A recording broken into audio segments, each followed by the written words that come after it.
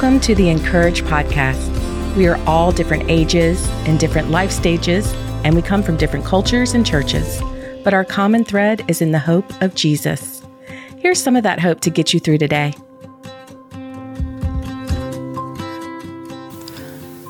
Today's article is written by Becky, Keife, and is titled, "You Don't Have to Love This in Order for It to Be Beautiful." Cacti are not my favorite plants. I also don't particularly like the fact that cacti is the plural of cactus. I want to say cactuses, but that's neither here nor there. Though I was born in Arizona and therefore must have a smidge of desert in my blood, I find cacti more obtrusive than inviting, more awkward than beautiful. I don't like it when they grow monstrously large and take over an entire yard. And more than once, I've had to remove painful spines from a child's hand. I love me some plants and I'm plenty outdoorsy, but a cactus? Not the kind of plant I would ever choose. Yesterday, on my morning walk, I passed by a nondescript house with lackluster landscaping, which I have passed by probably 100 times before. But this time, something caught the corner of my eye. There, protruding out of a bulky cactus, was the most delicate white flower.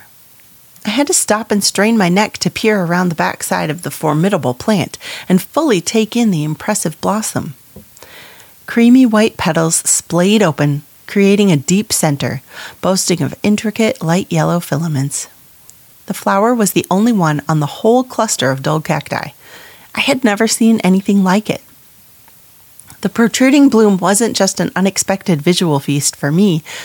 It was also a beacon of delight for a handful of bees. The buzzing creatures happily hovered over anthers heavy with yellow pollen, zipping in and out of the cavernous center. In that moment, I was reminded again that beauty can, in fact, be found everywhere, even in a cactus. As I continued on my walk, I kept thinking about the ugly cacti. Ugly in my humble opinion. You're welcome to disagree. And it's one beautiful blossom. And it reminded me of the fact that so often in life, goodness sprouts up from things we would never choose. I would never have chosen generalized anxiety disorder, but this mental illness has allowed God's comfort and compassion, and in turn my empathy for others, to bloom in the most life-giving ways. I would never have chosen for my son to have a visual processing disorder, which several years ago led us to an educational crossroads where we made the decision to hold him back in school. But that hard circumstance led to God's protection and provision in so many beautiful ways. I would never have chosen to be long-term renters instead of homeowners. But despite the fact that our name is not on the house title, we've made our current address home for almost a decade. We've experienced the wild beauty of opening these rented doors, adding chairs to our table and pillows to the floor, and sharing with others the gift God has entrusted to our care. Gorgeous flowers that could only bloom from cacti, blessings reaped from unfavorite things we didn't know we needed. Think back on your own life and the circumstances you would never choose. Can you see the beauty? Can you see the goodness that came from that job you didn't get, or that relationship that started out on a rocky foot?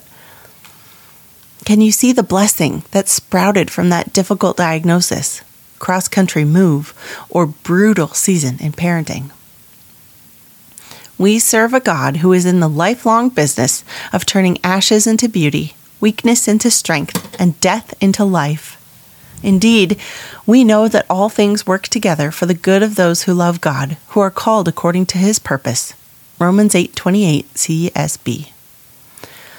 While Scripture is irrevocably true, we can still admit that recognizing the beauty of God's goodness, kindness, compassion, provision, or grace in our lives does not erase the proverbial cactus spines. Life is still prickly and hard, and there will surely be parts we would never choose and would rather avoid. And guess what? That's okay. Cacti are still not my favorite plant, but I can appreciate their potential to produce something beautiful.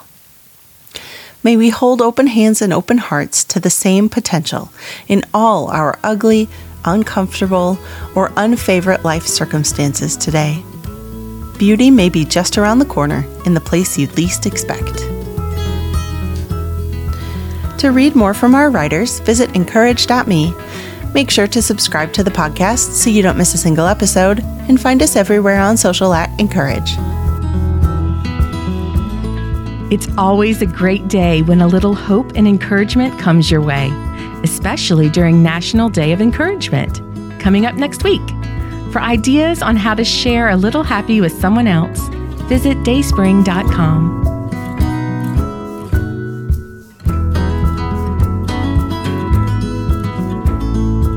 The Encourage podcast is brought to you by Dayspring. For over 50 years, Dayspring has created quality cards, books, and gifts that help you live your faith. Find out more at dayspring.com.